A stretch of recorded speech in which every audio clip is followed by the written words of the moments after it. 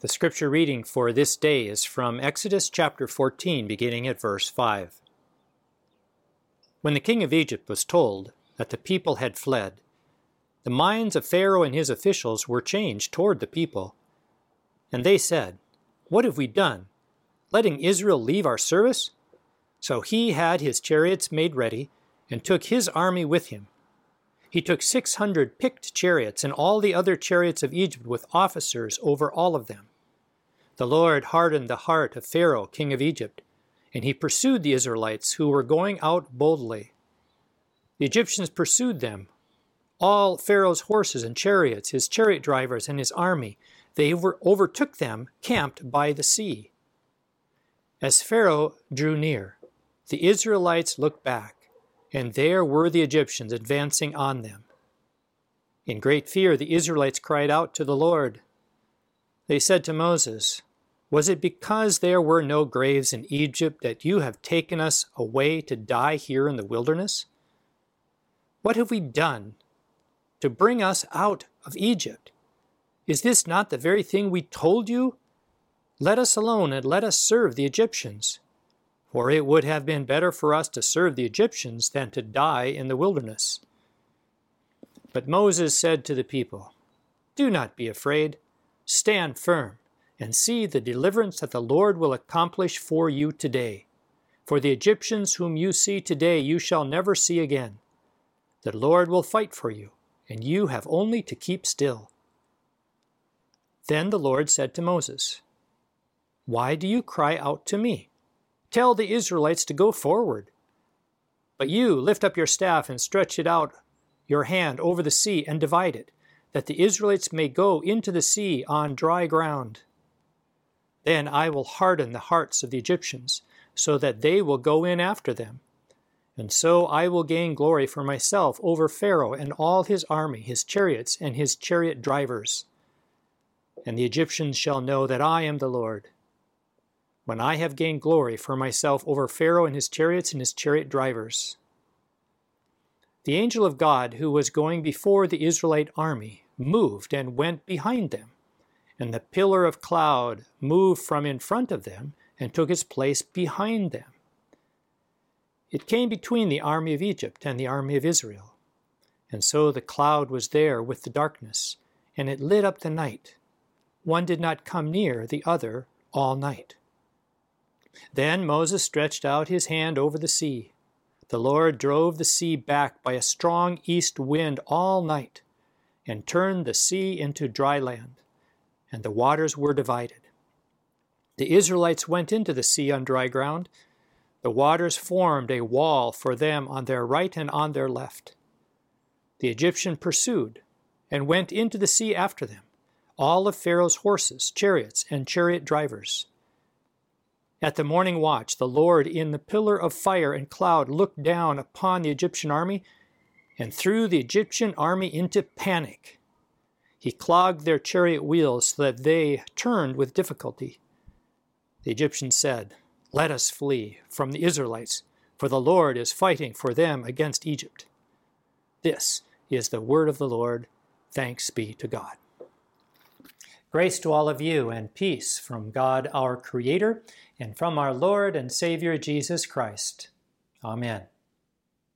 This worship service marks the end of our preaching series on the first two books of the Bible, Genesis and Exodus.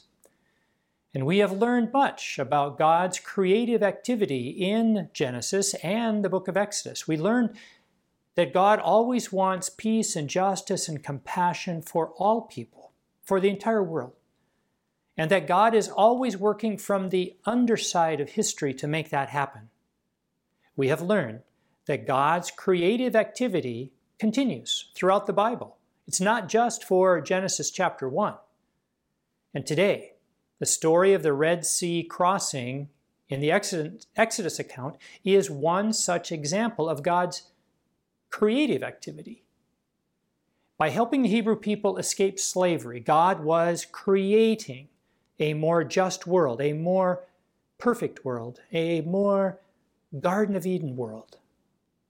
The world was distorted and broken when the Egyptian people used their power to oppress the Hebrew slaves. So God went to work on the conscience of Moses. God called Moses. God called Moses to help mend the world, to bring justice to the distortion. Moses felt a compulsion when he heard God's voice to seek freedom for his people, his oppressed people. So he spoke out to the most powerful person in the world, the Pharaoh of Egypt, and said, "Let my people go." Finally, Pharaoh said, "Yes, go. Go, get out of here." But then he changed his mind. And Pharaoh sent his chariots after the Hebrew slaves. He wanted them back. He wanted the way the world was before. So hundreds of chariots charged out after the Hebrew slaves who were now trapped, with the Egyptian army coming on one side and the Red Sea on the other. What were they to do? It seemed an impossible situation. There was no solution. That world of freedom and justice and compassion, it was an illusion. The real world, they were realizing, was controlled by power, economic and military power. And it involved oppression and injustice and selfishness. It's just the way things were. They might as well give up on the dream. Moses, they said, we give up. We'll never be free. We might as well accept things the way they are. We might as well accept things the way they are. How many times have we said similar words when our dreams fail? How many times are we like the Hebrew people? How many times do we find ourselves trapped with no way forward? The Egyptians threatening from one direction, the Red Sea barrier on the other, those were symbols of things that trap us and our society in dysfunction and despair and injustice and sin. What are the things that might hem you in, prevent you from moving forward, prevent you from living out your dream? Barriers like, oh, I'm just not smart enough to get into the college of my dreams, or I'm not talented enough to make the team or the orchestra, or I'll never find someone to love, I'll never have a new house, or I'll always be lonely. We could make similar statements about our society. Oh, America has a history of racism. We'll never know full equality. Oh, the country is divided so terribly now that they'll never work together. We'll never find compromise. The rich control the media, the politics, the economy. It'll never change. The homeless will always be with us. It's too late to save the climate. It's just not possible to care for the environment and have a strong economy. These are all statements the Hebrew people could have made. As they watched the Egyptians coming from one direction, the Red Sea and the other, it seemed impossible that things could not be different than the way they were. You see, the story we've read today is not an ancient story, it's our story. We're the Hebrew people, trapped between our temptation to go backward and give up versus the desire to move forward and to live the dream. It's just at that point of hesitation and disillusionment that Moses says to the people, God will lead us forward. God will inspire us. The future is positive. The dream, it's real. In the story we have of the Red Sea parting, the Hebrew people courageously walked through the waters on dry ground. Now, scientific minds tend to dismiss the story totally as physically impossible. And then people who interpret the Bible literally argue that there was a wall of water on either side. Neither group focuses on the real meaning of the story. Neither group consider the story and its symbolism. Neither group thinks of the story as our story. Do you remember the creation story we studied earlier this summer when the breath of God blew over the face of the deep, the waters, pushing the waters back? Or verse 9, where God said, "Let the waters be gathered and let the dry land appear." It was God's creative activity to push back the waters. And the Hebrew people all knew that the reference to water was a symbol of a reference to chaos, to disorder, to danger, to impossible barriers. The Red Sea crossing with a wall of water on each side was not meant to be a literal story. It was meant to teach us that God is present and pushing back against the most impossible barriers like racism, political polarization, personal insecurity, or death. The Red Sea crossing was an ancient story the Hebrew people told to each other to encourage each other when life seemed impossible and chaos threatened. The Red Sea crossing was a way for Hebrew people to remind themselves that the dream, it's real.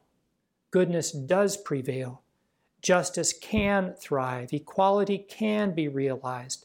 And happiness can be achieved. What I especially like about the Red Sea crossing is that God opens the way for a positive future for the Hebrew people. But they must walk. They must walk with a wall of water on each side. What a great symbol that is. We walk forward in life with hope and courage, trusting God with a wall of chaos on either side, a wall of worry on one side, a wall of danger on the other. Do you ever feel like that? Walking with a wall of worry on one side and a wall of danger on the other? We have so much to worry about today, from political polarization to pandemic to economic collapse. It makes a person want to cocoon into one's own little home, pull back the curtains, and binge watch old TV shows. We can be as frozen and as hesitant as the Hebrew people who thought they were trapped. Well, they weren't trapped. God was present to them and inspired them. And they walked their dream to a better future. The Hebrew people left their apathy and their hesitation behind, and they found their courage, or maybe I should say they found God's courage, and they acted, and they moved forward. We have seen that same kind of courage throughout the centuries. People facing impossible barriers and yet moving forward. It's like the Christians of the 14th century who faced the bubonic plague, worse than our own today. Not by running away, but instead by establishing hospitals. It's like Martin Luther and the very risky movement he started to bring Reformation to the church. It seemed impossible at the time. It's like the abolitionists in America in the 19th century, most of them Christians, working to end slavery.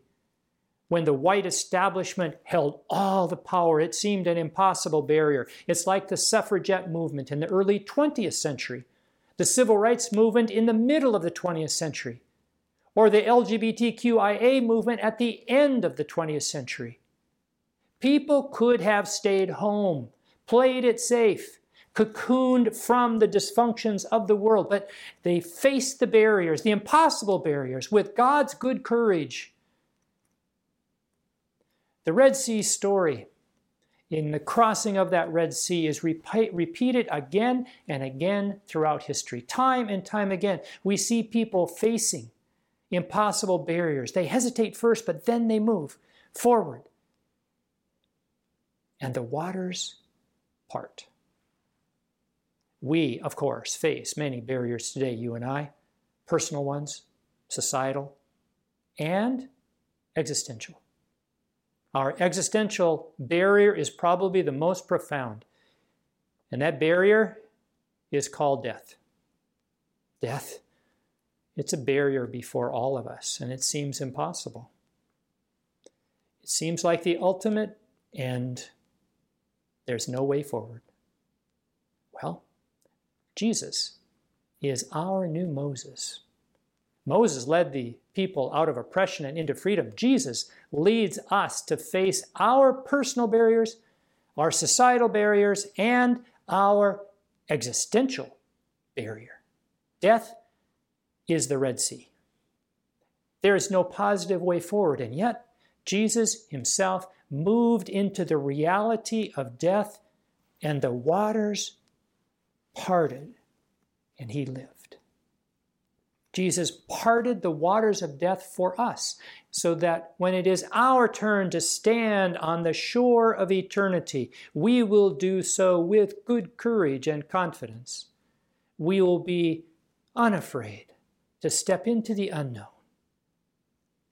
So, as we conclude this preaching series on Genesis and Exodus, we have learned that God continually calls us forward to health and wholeness and freedom and justice and eternal life. God seeks to heal us as individuals, as families, as a society, as a world. We have learned that even though the barriers seem absolutely impossible, especially the barrier we call death, God always creates a path to a positive future.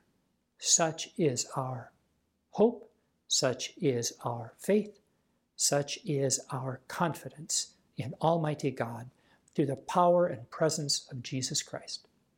Amen.